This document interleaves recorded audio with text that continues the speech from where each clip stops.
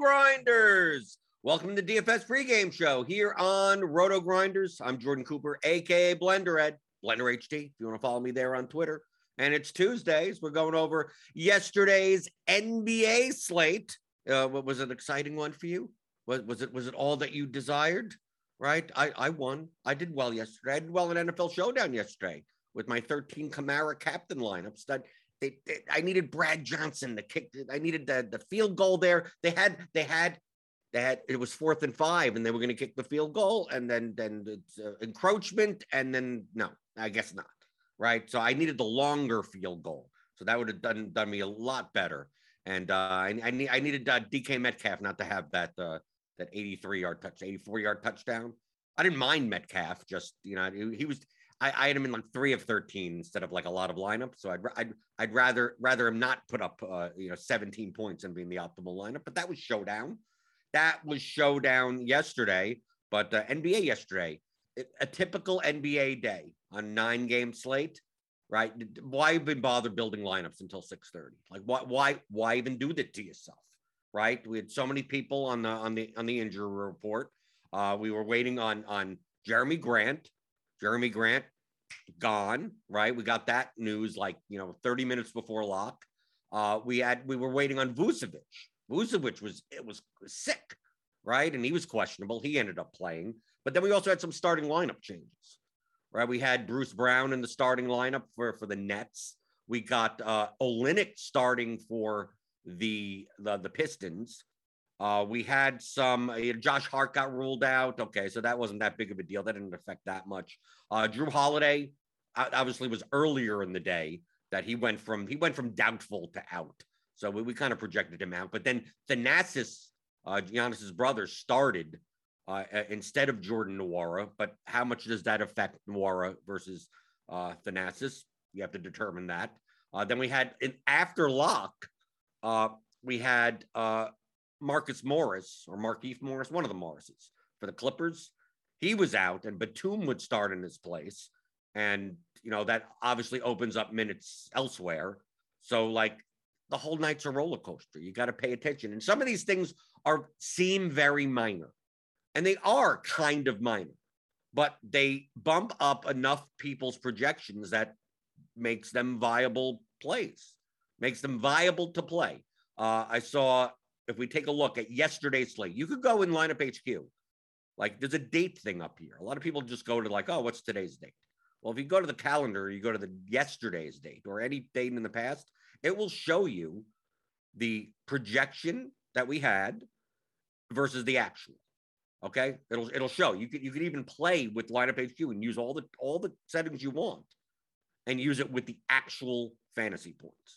So a lot of times I'll go into this and look, and I could see through results DB, but go and sort by point per dollar and go based on our projections, what was their point per dollar projected median versus what they actually scored. So Bruce Brown, we had a 6.8 point per dollar. He's barely under 5. He scored 17.25 points. Not horrible. Luke Kennard, once Batum was out, Luke Kennard, Terrence Mann, and Batum, I guess, from a minutes perspective, starts getting bumped up. Now, does that make Luke Kennard the greatest player since sliced bread? No, it doesn't. But it increases the usage in the second unit, and it increases his minutes by a couple of minutes. So he had his projection at 19.63, which is not great, 5.95 point per dollar.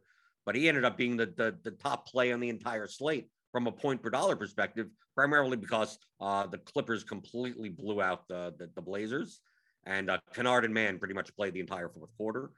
So that got you there if you did that. But you could see here, Jeremy Lamb was somewhat of a value play. He didn't really get there, but he gave you enough, I guess, for cash games. Gary Trent got there. Michael Porter disappointed. Precious Achiuwa got there. Kelly Olynyk definitely got there. Robert Williams overperformed. Valanciunas overperformed. Giannis a little over. Devontae Graham a little over. So you can kind of look through here and see, okay, compared to projected, what were the results, right? Are we looking at actual point per dollar? You could probably find some that didn't necessarily project that well, like Kelly Oubre. right? 6.27 actual. Isaiah Hartenstein, 6.07 actual, but they didn't even project that well, right? Take a look down, 7.06. Karl Anthony Towns, I mean, he scored 70 points, but we didn't project him all that well. Tip 5X, which is not bad, but it just doesn't stand out. But we all know that, Karl Anthony Towns has a ceiling, right? These are all based on the medians, not based on the actual ceilings. So you could go in lineup HQ and use these actual fantasy points and look for instance, like what the top 10 possible lineups you could have made, right? The most optimal lineup. Okay, no, I'm building on fantasy points. Okay, actual. So if you wanted the nuts yesterday, the absolute nuts, let me set my build rules to nothing, right? Because probably you're spending all of your salary or most of your salary, but just in case. So I'm going to delete this and run it again at a 45,000 salary floor, just in case. I don't think it matters. Okay. So yeah, so the best possible lineup would have scored 382.50. Okay, we take a look. Let's jump over to results DB. Right, I got some tabs open. Go to classics, go to contest, go to the fadeaway, the largest field contest. The winner scored 347. Okay, so nowhere near the nuts. It's hard to get the nuts on a 9-game NBA slate. So we take a look here. You played a lineup like this. Van Vliet scored 50. Schroeder scored 46. Anunoby 44. Olynyk 38. Valanciunas and Towns together. And then Kennard and Mann together. So this would have been the best possible lineup. The next best possible lineup was 379.75. And included Jalen. I mean, they went to overtime. So you got that's where the Celtics guys, did very well. Brown, Tatum, Schroeder. Right. We take a look and like in all these top 10s, you get Schroeder, you get Kennard, you get Valanciunas, you get Towns. So that double center build with both of them. You get RJ Hampton in 3 of the lineups. What did he score? 30 points for 4,100. Was that a blowout also? The Miami Orlando game? I'm not sure. I don't remember. Then we got like Markieff Morris was in for the Heat. Right. I'm assuming that was a blowout. That's why he's getting 25 points. Right? Can you predict that? No, of course not. But if you just want to see what's the best possible lineups you could have made and gotten close to the nuts. But these top 10 lineups, the 10th lineup is 377. Like the wing lineup is 347. You don't even need to that extent. So let's say you go through this thought experiment and cross off the guys that look at this ownership. Like obviously the ownership is a little bit off because it wasn't updated for the Pistons. So let's say you take out RJ Hampton. Let's say you take out Markieff Morris. You take out Patty Mills, like guys that are barely owned. Barely owned. Miles Bridges was barely owned. Well, you could have still played him. He was still viable, right? You could start doing stuff like this and say well, if I didn't play Kennard or Mann, like let's say you missed out on that, which most people did. A lot by the time Batum was ruled out, was in the starting lineup, and it's not like it trust me, it didn't make these Mann and Kennard projections through the roof. Oh, we should have held out a spot for the late game. No, it wasn't like that. Most people had their slots all filled out before that last game went out, so you didn't even have a chance to capitalize, even if you wanted to. So we take some of these guys out and say, okay, even without Kennard or Mann, or maybe even Schroeder, maybe you don't even play him. You just X out the guys that weren't even on your radar, in your player pool, wasn't owned, wasn't anything. And then you run it again. And you go, is there a lot of 347 is what we're aiming for. Could we 356? It has Jabari Parker in it, which you're probably not going to play. Right? There's Josh Jackson and Kelly Olynyk together.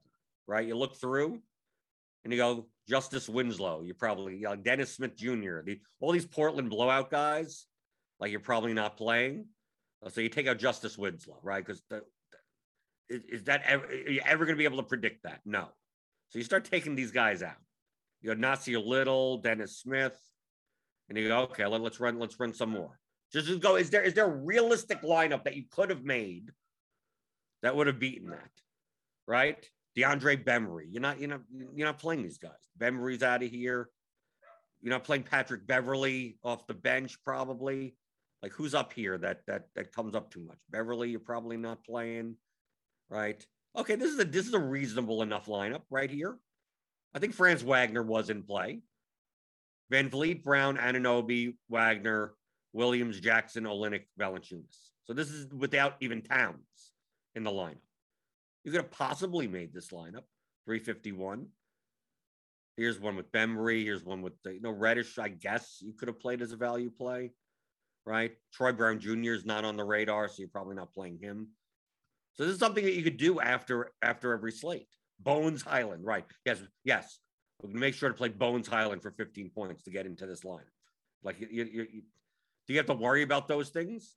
Well, this bottom lineup is playable. George Hill, Brown, Jackson, Olynyk, Valanciunas, Reddish, Anunoby, and Karl Anthony Towns. I mean, this is doable, right?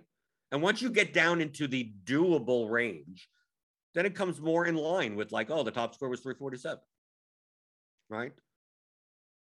Right, because it makes sense. Because most likely Bones Highland and Dennis Smith Jr., like they're in like 2 out of 35,000 lineups, and they have to be in the perfect ones in order to get there. So this is kind of a little exercise that you could do using lineup HQ and see. And you could still sort and crunch and build by projected fantasy points. So we can see here, like in cash games, I brought up Result DB for cash games, the $100 double up versus the single $125 double up. So if you play cash games, it's good to see like what did more sharper players do, right? Typically the higher stakes is sharper players. And the sharper players in cash games, if they had to choose between one of the like towards the top of the projected optimals, chose to side with overloading the Bucks. So playing Giannis, Nwora, and Middleton together, right? So you can see that here with Giannis ownership is much higher. Nwora ownership is way higher.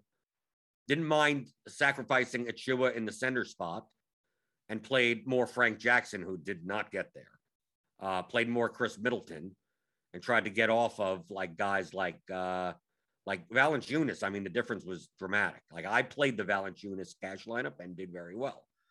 But we see here, like a lot of people, like in the lower stakes, said, Thanasis is starting. I'm going to play him. Well, I mean, he got 14.75 points. It wasn't like bad or anything. But people get confused when they see someone in the starting lineup and they just expect that means something, right? By general rule, by default, okay? Every team is different, though. By default, when someone is starting, when they weren't planning on starting, typically their minutes floor goes up, but their usage floor goes down. Okay, Thanasis starting alongside Giannis, Middleton, right? Like how much usage is he getting? Like what is he doing other than standing in the corner and not doing much, right? In the second unit, when Middleton's not on the floor, when Holiday didn't play, more opportunities for usage, more opportunities to have the ball in his hand, to either get assists, get shots, or whatever. So when people are like, Bruce Brown is starting, it's like, yeah, Bruce Brown is starting alongside Harden and Durant. So how much usage do you expect Brown to get?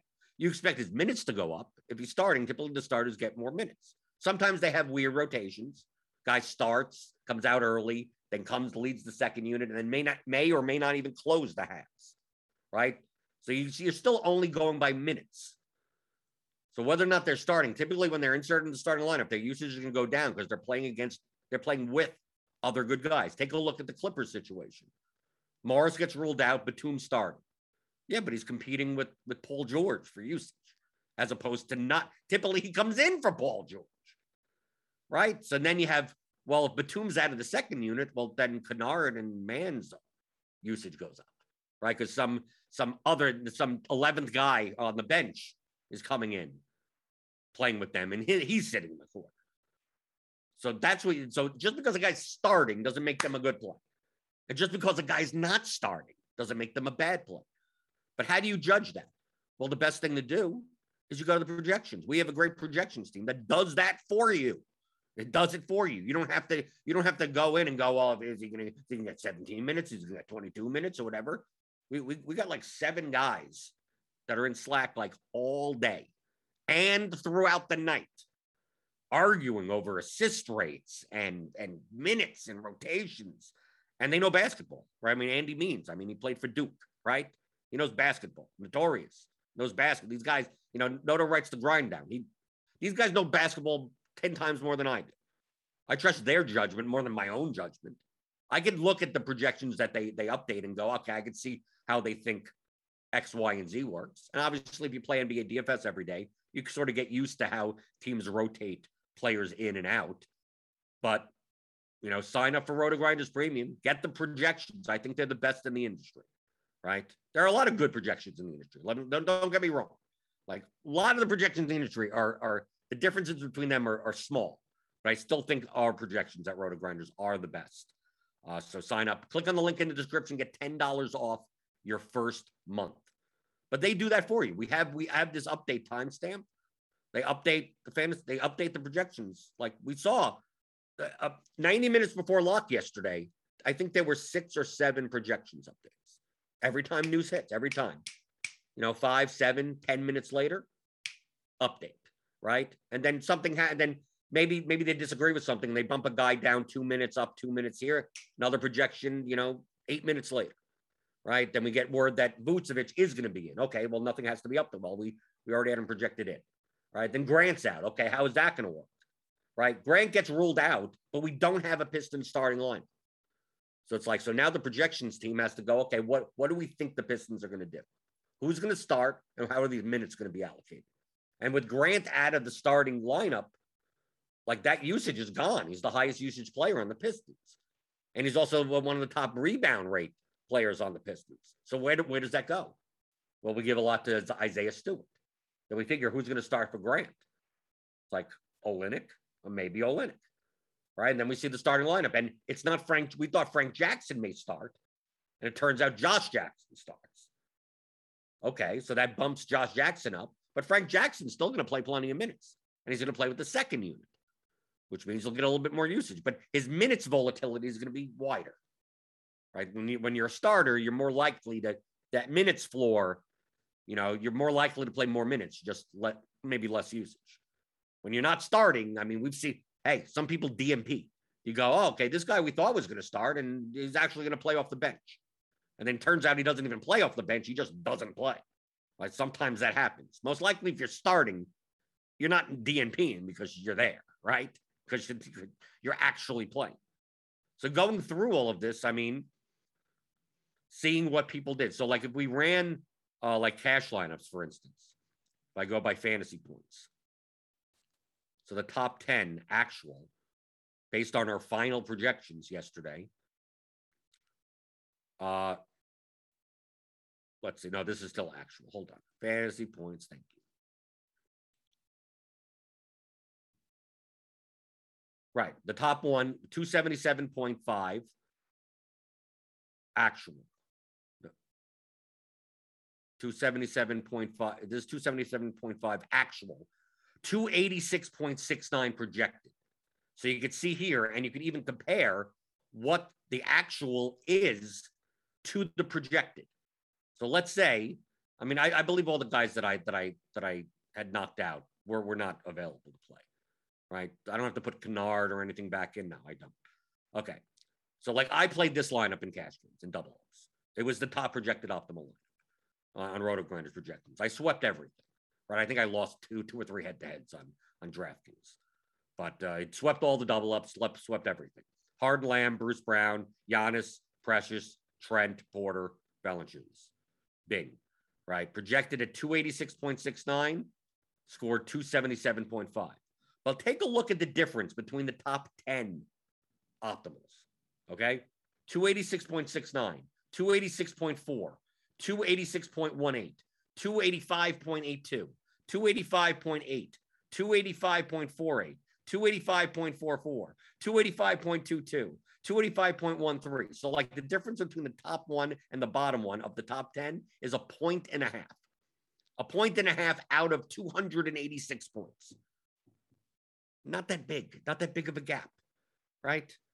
So you take a look and it's like, okay, what if I didn't want to play a certain player, I don't want to play Jeremy Lamb or something. Well, you could have played the second top optimal was Harden, Brown, Porter, Giannis, Robert Williams, Precious, Olynyk, Trent. It would have scored 283.5. So you actually would have scored slightly more points with this lineup. If you didn't want, you're like, I don't want to play Jeremy Brown. Well, feel free to play the next lineup. The difference between these projections are 0.29, right? It just doesn't have Jeremy Lamb. Okay, well, you're perfectly fine playing this line of ball. Any of these 10 lineups are fine in cash games. We go down here. Here's 281.25, right? And this has Devontae Graham and Robert Williams. All right, we go down here. Here's Jaden McDaniels is in this line, right, as a punt play, 273.25. So still, you're still in double ups. Go down here. Here's the one with Kevin Durant. So if you wanted to jam in the Nets and then play Batum, okay, most likely Batum wouldn't have been an option at that point.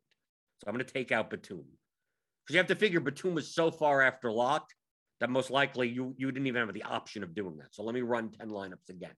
I'm doing this to show a point when it comes to cash games and using projections and playing optimals, that you don't have to play the top one, right? You don't have to. You could choose to. You could just say, I don't want to think about anything. I'm going to play the top one for 150 slates throughout the year, and just whatever comes out at the end, it comes out at the end. You could do that, so you don't even have to think about it. But if you do want to make small tweaks and at least play a top lineup, a lineup that's projected within a point, maybe two of the top one, that's still perfectly fine. The differences between your results shouldn't be that dramatic.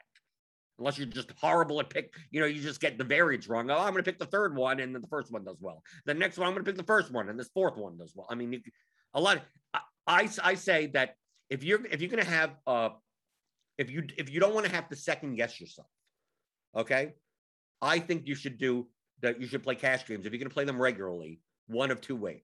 You're still treating it like an index fund, right? You're taking a set amount of money aside in the beginning of the season and say, this is what's dedicated to cash games. And that's it. And it's gone. Don't act like it doesn't exist anymore.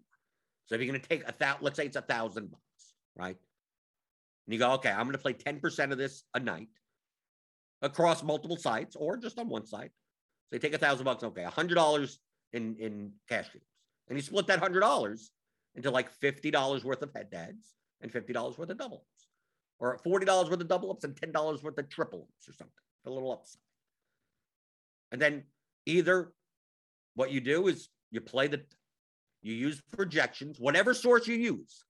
You could use your own projection set. You could use another site's projection set. You could aggregate the projection sets. You could say, I'm going to take the projections of 4 different places and put them together and weight them all at 25% each. Or you could take all 4 projection sets and weight them differently.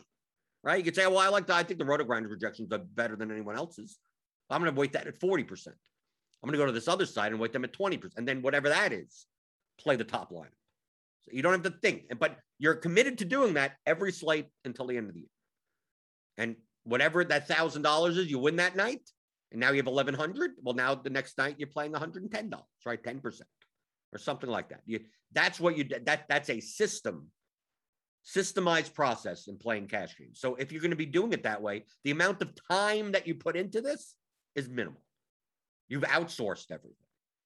All your goal is to just play diversified contests and allocate your money, and then play the top lineup. And at the end of the season, your $1,000 becomes X.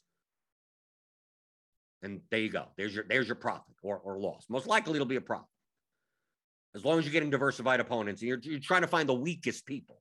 The lower the bankroll you have, the easier it is to find weak opponents, right? If you're playing $100 a night, spend the time to play the $100 in the best spots possible, right? Don't just I'm going to take a $20 head-to-head against a regular. No. Scan the lobby every hour.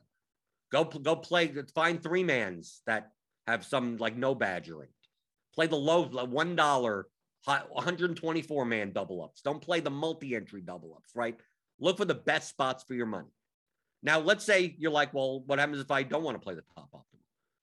Well, you could also do it a different way. And you can say, I'm going to create the top 10.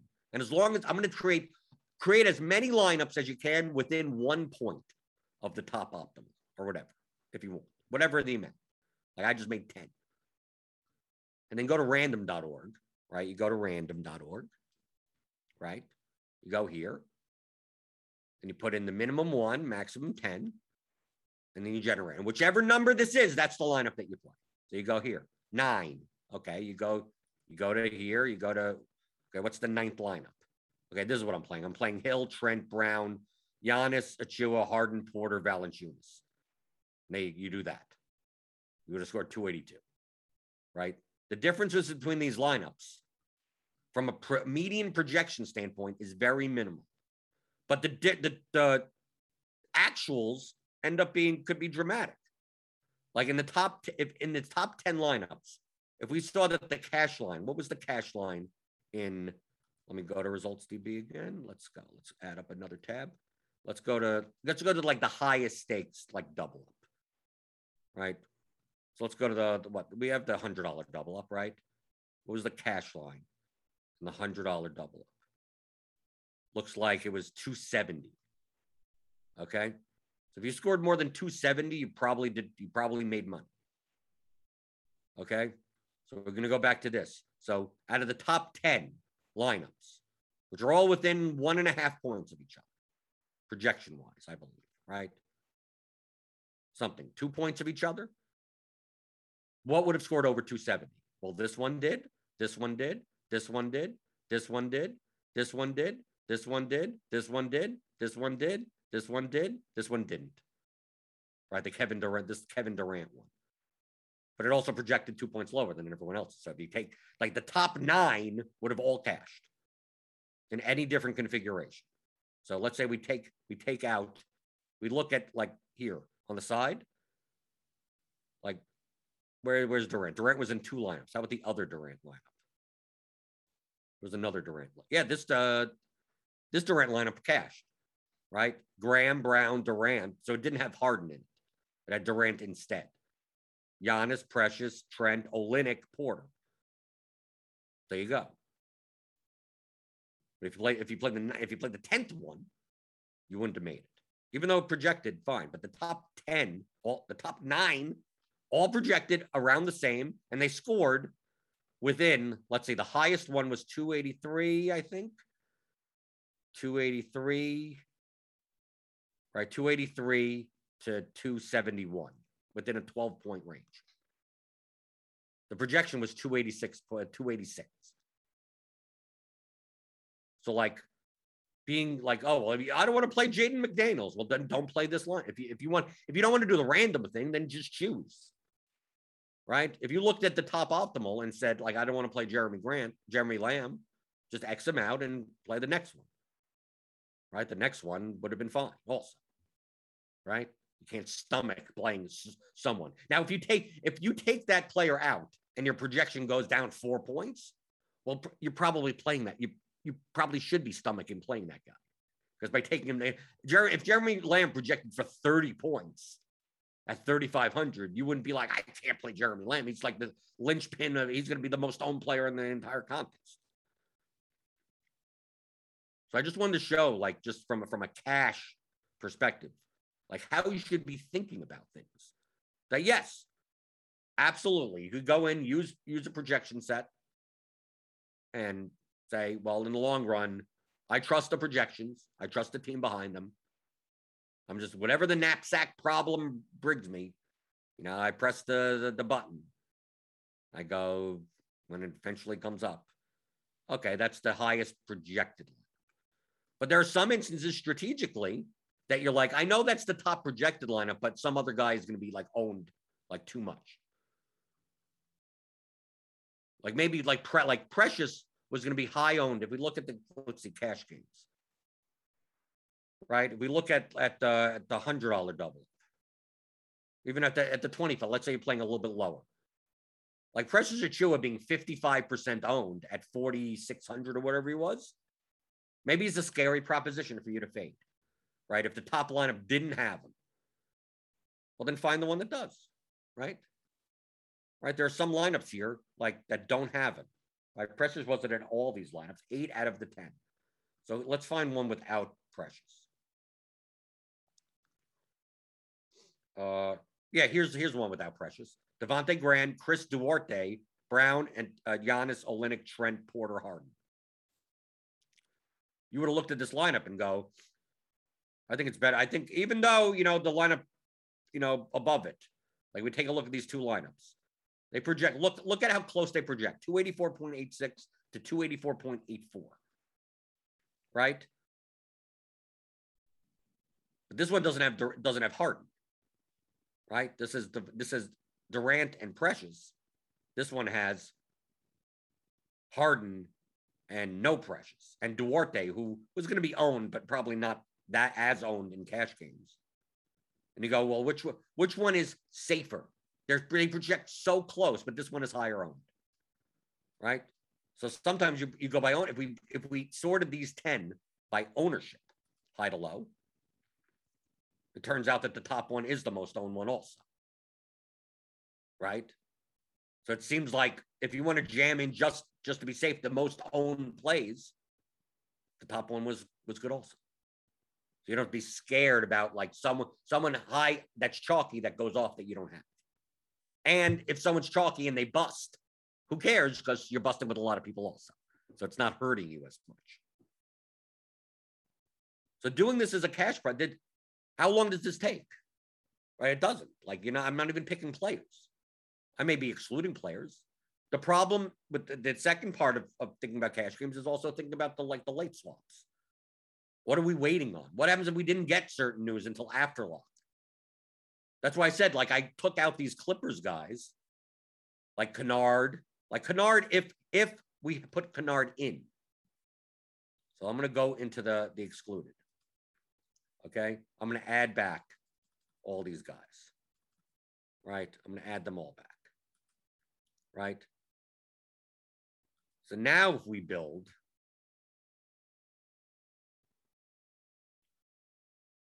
now we get Batum in here. But you you would have, this news didn't come in till like 9 o'clock. Like you would have never had, the opportunity to make this lineup unless you purposely held out and left a $3,800 spot there for no apparent reason, for no discernible. It's not like he was even on the injury report.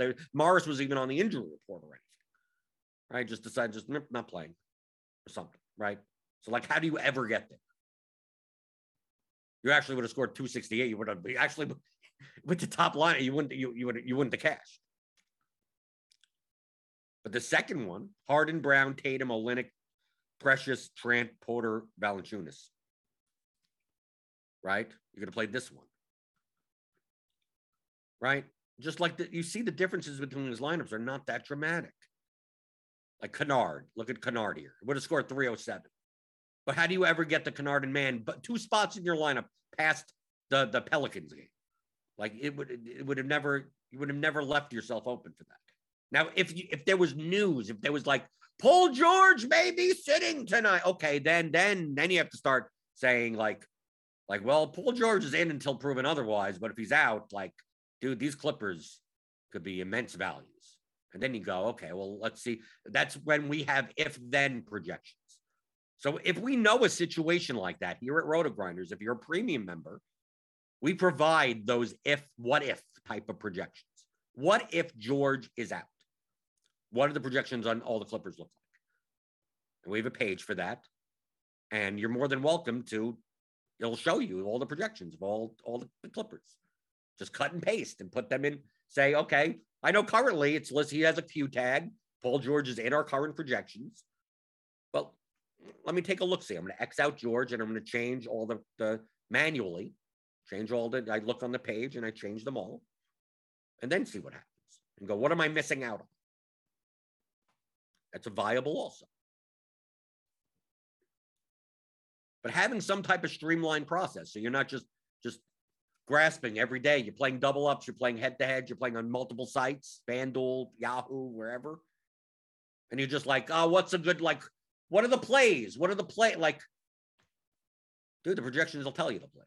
The projections will tell you the lineups. It's just going to solve an equation for you. That's all this optimizer lineup HQ tool is. To solve whatever problems and equations you give it. It's just trying to fit in the most amount of fantasy points in that column into a lineup. Because even if you go through, if you like, if today we go to today's slate, and you go, I don't think SGA should have this high of a projection. Well, then lower it if you want. I mean, you could, and then calculate it. You could change all these numbers all you want, but these numbers are based on our projections team and our model. Chris Jamino behind the model. I mean, he's a data analyst. We've been doing this. RotoGrinders has been around for 10 plus years. We've been doing this a long time. Kind of know what we're doing on building this type of stuff. So you could go and you could just say, okay, I'm gonna put everything in, like for today. If nothing changes, these are our initial projections. These are generated algorithmically. The team is going to update this.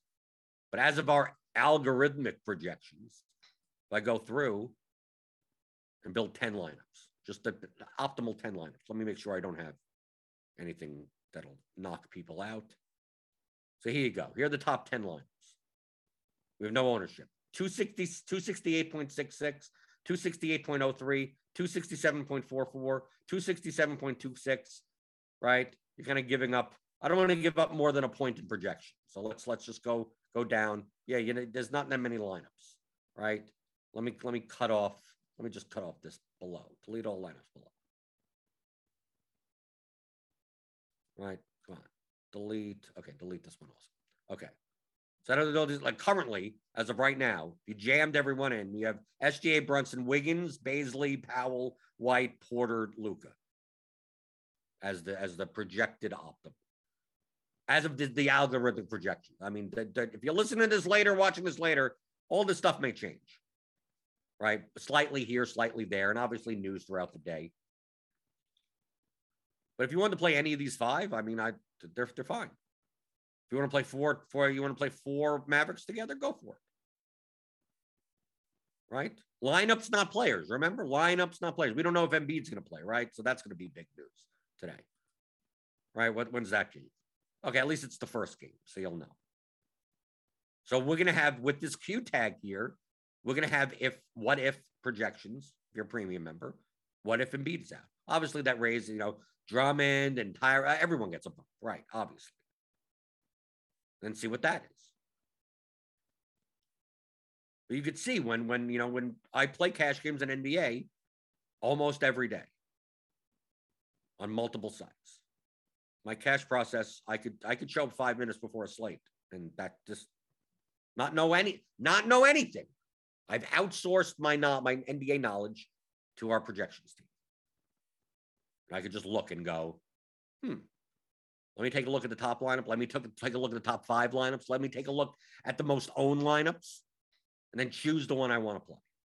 Most of the time, I side with the top, with just the projected top. Sometimes I don't, and sometimes I second guess. Right? Sometimes you're like, oh, I could have played the top one, but I didn't. I played the second one, and the second one bombed, and the top one did fine because it was a 2v2. But that's all cash games are, especially if you're playing at higher stakes. It's always going to come down to 2v2s and 1v1s and 3v3s. At the lower stakes, you may see some head-to-heads at the $1, $2 level. You look at the lineup and you go, how did anyone make this? Right? It looks like someone banged their head against the keyboard. That's good. That's what you want. And if they beat you, getting lucky, go so be it. Play them in more head-to-heads. Okay, going through the YouTube chat. I just want to get this out of the way because so many people, I get DMs, they're like, oh, what are you playing cash? Right? They see I play NBA cash all the time. In addition to GPPs, I didn't play GPPs yesterday because I had the NFL Showdown show. And when you play the cash games, is this guy in? You're going to swap this guy here. But if you're playing GPPs, someone gets ruled out at 7:45 for an 8 o'clock game, and I'm sitting there talking to Will Priester doing an NFL show. I can't swap to 67% some other guy while I'm doing the show, so I don't. Let's see. Go through the YouTube chat. Give me those thummy thumbs, obviously. Daniel says, last night before lock, FD Optimal had 4 Raptors, so I played the second Optimal for like 0.8 points projected less. Yeah, which is, the statistical difference is so minuscule that if you're like, oh, I don't want my entire night riding on the Raptors. The Raptors get blown out, and then your cash line is dead, right? Okay, well, let me take a look at a lineup that doesn't have 4 Raptors in it. How much projection difference am I giving up? Well, barely anything. Okay, if you feel more comfortable with that, then go and do that. That's fine. Michael Dampier says, this might be a dumb question, but why aren't more NBA lineups duped? Is that people use different services or that people are strategically picking different lineups from a similar service? It's not a dumb question. The reason, I think there are multiple reasons. One, and it depends on the stakes that you're playing. Okay. There are, I would say, 3 different types of DFS players that are in the ecosystem that would play cash games at least. You have one, you have the higher stakes aggregators. So most likely that what they're doing is taking projections from 4 different sources, aggregating them together in some fashion, and then playing the top one of that. Okay. And I could tell what those lineups are.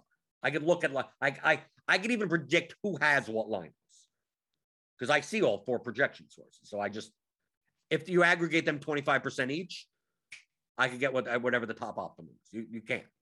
Some people don't weight them that way. Some people decide to aberrate from to deviate from that. But most likely they're going to be, I could take a look and go, well, Art of Grinders has Jeremy Lamb 0.6 higher here than any other place. Like most likely, if people that are aggregating, Lamb is going to show up is going to show up in one of their top 10 optimals, but not in the top 3. So most likely they're not playing Lamb. So what lineup would they play without Lamb? Well, there you go. They're either playing this Harden lineup, this Durant lineup, or they're playing this Middleton lineup.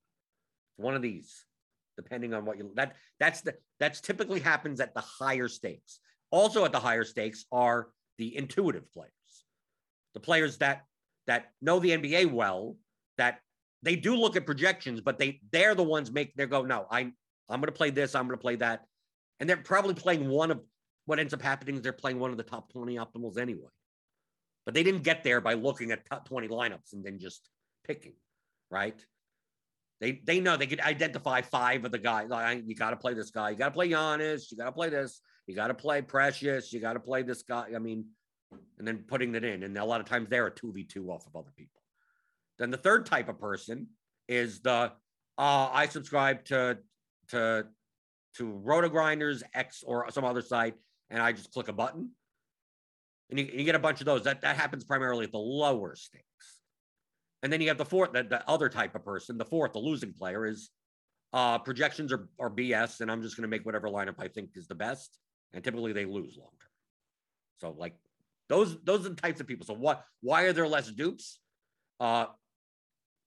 Most of the time in higher stakes, I understand why there's less dupes because there's more the minuscule difference between half a point in projection.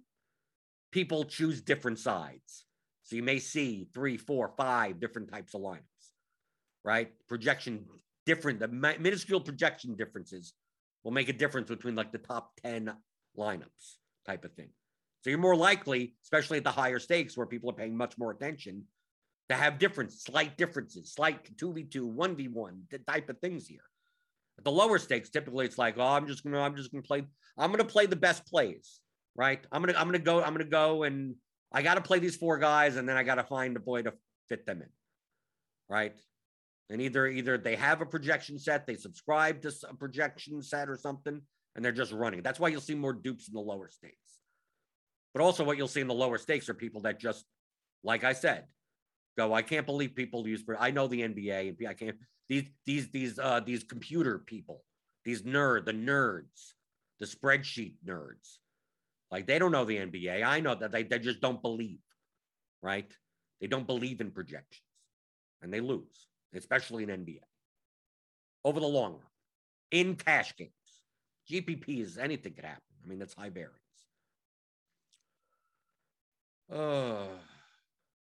Yeah, Michael Dampier says, I think NBA is, quote, less hard if you have the time to pay attention to news and could adjust to news post-lock. In low stakes, I think a lot of people just set lineups and go. That's absolutely correct. Right? Especially the starting lineup changes, right? How many in the lower stakes, more casual based people are like, I already have my lineup and I don't care that Jeremy Grant is out. Right. And don't even think about playing Isaiah Stewart on FanDuel or play Kelly Olynyk on DraftKings. They don't think of that. They already have their line. I don't think it makes that much of a difference. But if you have a projection model, it would tell you that it makes enough of a difference. Daniel Hutchings is correct. Probably nothing easier than NFL GPP simply because of the amount of dead money. Right.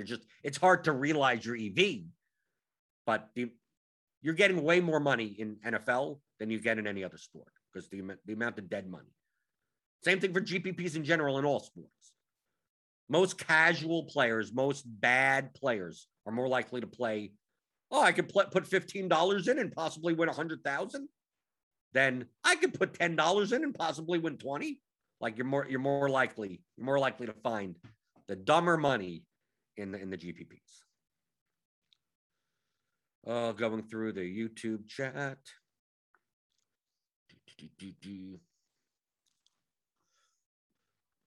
And Michael Dombia, they're talking amongst themselves. Just anecdotal, but a lot of my friends with money have quit DFS and gone to sports betting only. DFS was too hard. That's correct. Which with DFS, if you're a good player, DFS is more profitable than sports betting. Okay, the best DFS players in the world, from an ROI perspective, make more money than the best sports bettors in the world because it is a peer-to-peer game. The worst, the bad DFS players would be much better off betting sports. They'd still lose money betting sports, but they'd lose less money. Because if in sports betting, if you were to ascribe to the efficient market hypothesis, that basically the closing line is efficient, like an absolutely efficient overall long term. If you were to bet a minute before any game, last night's game, I'm going to bet on the Seahawks, right? Just like whatever, spread, total, doesn't matter. Like it's a coin flip. Right? If it's efficient, it's a coin flip. Of course, the books are charging 10%, right? They're minus 110. So you have to win more than 52.4% of those bets. A monkey, if it's all efficient, could throw. I mean, you're most likely going to be going around 50-50, right? You have to go 52.84 or whatever, 52.4, whatever it is. So you're giving up that little bit of edge, and feel free to have all the fun you want. It's like you're flipping coins. It's the equivalent of we're going to hang out tonight, and I'm going to bet $1 on heads or tails. You're going to lose a little bit of money long run, but it's still better off than playing me in a head-to-head with the 21-point projection difference. Like, dude, you're like a 70 to 80% underdog, maybe even more, right? You might as well just bet on an efficient line in sports betting. Now, if you're looking to be a good DFS player, well, you're much better off trying to beat other weaker DFS players than try to beat sports books at their lines and try to get money down. So yes, for the casual bad DFS player, they'd be much better off. They'd lose less money just betting the games on efficient lines. Con Campbell asks, do you optimize again before the start of games that start later, locking in the players that have already started? Yes, because news changes the projections. This guy's in the starting lineup now for the Pelicans or something, and the game's at 8, and I already have 4 guys going, and it's like, okay, I want to see if that changes anything, right? The projections get updated. I'm like, does anyone get a bump up or down that makes it worth me switching someone? Yeah, of course I do that. I do that before every lock time. So last night, before lock at 7, I'm picking my cash lineup, and then once 7 o'clock passes, I locked in Harden and Lamb, right? And then at 7:27, I run it again. And I run not just the top one. I run, let's see what the top 10, top 5 at that point, right? Did anything change? Did anything move? And I go, no. Okay. Well, now the games after that where, we had a lot of 7:30 games, right? So I locked in, we had, I locked in Giannis and Lamb, right? If we looked at the top one, right? You lock in Harden and Lamb, and then you leave it like that. And you go, okay, well, let's wait till 7:27, see if anything changes. Take a look at the top 10. You can build 10, right? I didn't play Tatum early because Batum wasn't in the line. Obviously, this isn't the lineup. And then you lock, okay, Brooklyn, got to lock in Harden, got to lock in Brown, got to lock in Giannis. Toronto started, got to lock in Trent, right? And then at the Pelicans start at 7:57, is Valanciunas still in my lineup? Yes. And then at 8:01, lock him in. He was my last guy. Porter was my last guy. So at 8:57, is there anyone better? I only have one slot. I didn't have to check. There's no one that's going to be better than Porter at 6K in a forward spot when there's no one left in my lineup to play. So yes, that's why NBA is you have to play the whole night, especially in GPP, because you'd be doing that in GPP, right? I'm playing 20 lineups, 100 lineups, and you're doing that the same way. Rebuild, lock in all the players. That's why we have a late swap tool, and run lineups again and go. You'd see before the Clippers game, oh, now I'm getting a lot of Kennard. If you manage to happen to have slots available, that was the problem yesterday. Oh, let's see. Right, Alex Santi says not many dupes because most are number 4. That's absolutely right. How many arguments or people that DM me or people that mention me or people that come into this actual chat in the YouTube chat that like, I can't believe you're just using projections. That's not skill. Like, of course it is. I'm one of the biggest skills in life, in business, okay, is to know what you don't know. Okay? That being humble and knowing what you don't know is almost more important than what you do know. And if you're a good business person, I've run my own businesses for 20 years, right? I've never had a real job. Stick to your core competency. What you have to figure out what your core competency is. You do that. Never outsource your core competency. But anything that you're weak in, outsource it to get the best people, right? Don't try to do it yourself. So when I say that, like, yes, I have enough skill to build my own model, but that's not my core competency, right? I could watch all the NBA. I know enough about basketball. I could watch all the games and know even more about basketball. That's not my core competency. So you know what I'm going to do? I'm going to outsource that to the people that, even if I studied for 5 to 10 years, I probably still wouldn't know more than that. So why even bother? So I outsource my NBA knowledge to, our projections team. I outsource the model stuff to Jamino and Cardi and those types of guys. Okay. My core competency is in game theory, right? I don't outsource that. So I make all those types of decisions myself. But I make as efficient as possible. Everything else is done for me to some extent. I will double check. You have to have people accountable. I'm just blindly going in. If some weird guy that's only expected to be 2% owned is projecting for 7 million points, I'm going to look and go, this doesn't seem right. And that's why I look at other places. I look across the industry and go, I mean, I'm willing to say that I don't know. Maybe you should be that. maybe that's correct.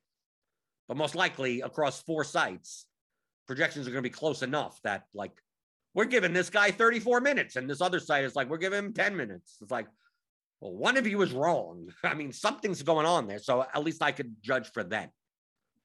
But other than that, people don't accept that. To me, that's a skill. The scoreboard in this game in DFS is money, right? The game is played with money. So my goal is to just make money, right? Do I have to make the most money? No, I don't even have to make the most money, but I got to make money, right? Can I make money? What's the easiest path for me to make money? Well, the easiest path takes me 3 minutes and I outsource 98% of the work. Can I do better than that, right?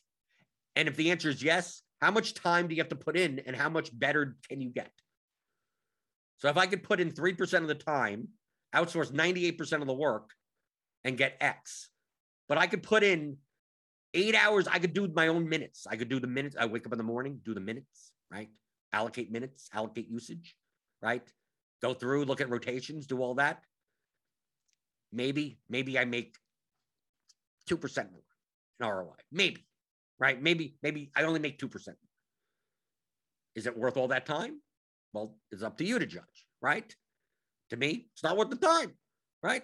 So I don't do it. I outsource it. To me, that's a skill. That is the skill. If you can't beat, it's a game theory thing. That it's a play whoever you want. When people ask me, should I play this guy or this guy? Or this 2v2? And I look at the 2v2 and they pretty much project the same. And they're pretty much own the same. Just flip a coin. Flip a coin at that point. If the decision that you're making, no matter what you choose, is not going to, you're not going to outperform a coin flip or virtually a coin flip, it's never going to be 50-50, 51-49.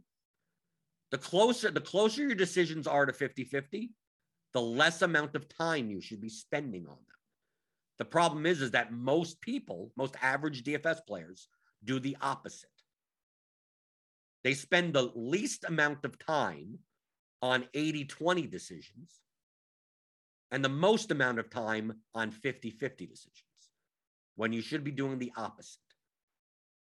If it's truly a 50-50 decision, because what most average DFS players will do, oh, this is so close. I'm going to spend 2 hours trying to find some 6-level nugget or something. Typically, it's confirmation bias. Something to hold on to that makes one side slightly more than the other side, when all the data would show that it's pretty much even. And they'll spend 2 hours on that. The 80-20 decision, oh, this guy's underpriced, like Darrell Henderson in NFL. Oh, I don't have to think about that at all. I'm just going to plug in Darrell Henderson and move on. Like, no one thinks about that. They just go, well, I'm going to plug in Darrell Henderson. I'm going to plug in Chris Godwin. I'm going to plug in the Cardinals defense and then move on. And in 50-50 decisions, they're like, I'm going to spend the whole day on. I do the opposite. The 50-50 decisions are like whatever shows up. That's what I say. If they show up in my lineup, they show up in my lineup. If they don't, they don't. It doesn't really matter. Not even barely thinking about it. And then I take a look at Darrell Henderson and go, the whole consensus, like the data shows and the projection shows that probably the best running back play for the price. But from an ownership perspective, are people, is the consensus, are they overconfident in this? Can I find something that people are not looking at that would increase his failure rate that may not be accounted for? Now, how much time I spend on that? Not that much. I trust the data anyway. And the ownership is more of a game theory thing, which is, like I said, that's my core competency. That's what I do. But if you wanted to, if you were going to dive deep into stats and go, I'm going to look through PFF grades and do all that type of stuff, do it for the 80-20s. Do it for, well, everyone knows that Darrell Henderson's a good player. That's what you should be spending 2 hours on, trying to refute that. Are people too overconfident or underconfident? It could be a 20-80 play. There's no way you should play this guy. Spend 2 hours and try to find stats to justify playing. The 50-50s are the ones you should just throw out. Should you play a bunch of, you got 10 guys in the middle that are all about the same. Well, then who cares? You're never going to, if they're so close to each other, no one's overconfident, no one's underconfident. They're all around the same. So what's the point? Spend your time on getting the 80-20s right? Because your profit potential in getting the 80-20s right, you're getting the 80-20s right more than often is going to mean much more to your profit than getting the 50-50s right. Let's see. Going through the YouTube chat before we get out of here. Brett Booth, for NBA, how do you think about giving up projection for the size of the contest? Last night, the 100K FD winner gave up 7 points. Is that okay? Yeah, 7 points is nothing for that large of a field. Yeah, go for it. I mean, if you get the requisite leverage to go, the ownership discount to go, well, that's fine. 7 points in that large of a field of a GPP is absolutely worth it. Why not? 7 points in a 200-man small field GPP? Probably not.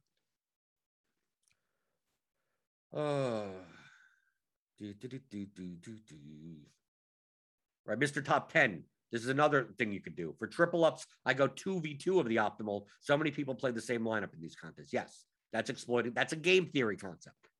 Right? If you could predict what many of the lineups will look like, it's much better if you're going to deviate to play triple ups and quintuples, because most people play their double up lineups in those contests.